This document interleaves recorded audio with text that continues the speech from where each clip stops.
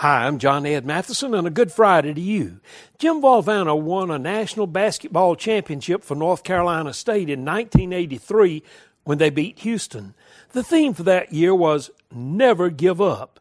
In the last seconds of the championship game, State's big center rebounded a short shot and put it back in for the win. That season, they were often behind, but had never given up. Valvano contracted cancer and died at age 47. When he was the sickest, he was upbeat, humorous, and had a positive attitude. He said that cancer might strike his body, but would never get at his heart or his attitude. He would never give up. Today, college basketball celebrates Coaches Against Cancer, which has raised a lot of money and information about cancer. Valvano never gave up. His victory, the greatest, is making a difference in cancer research.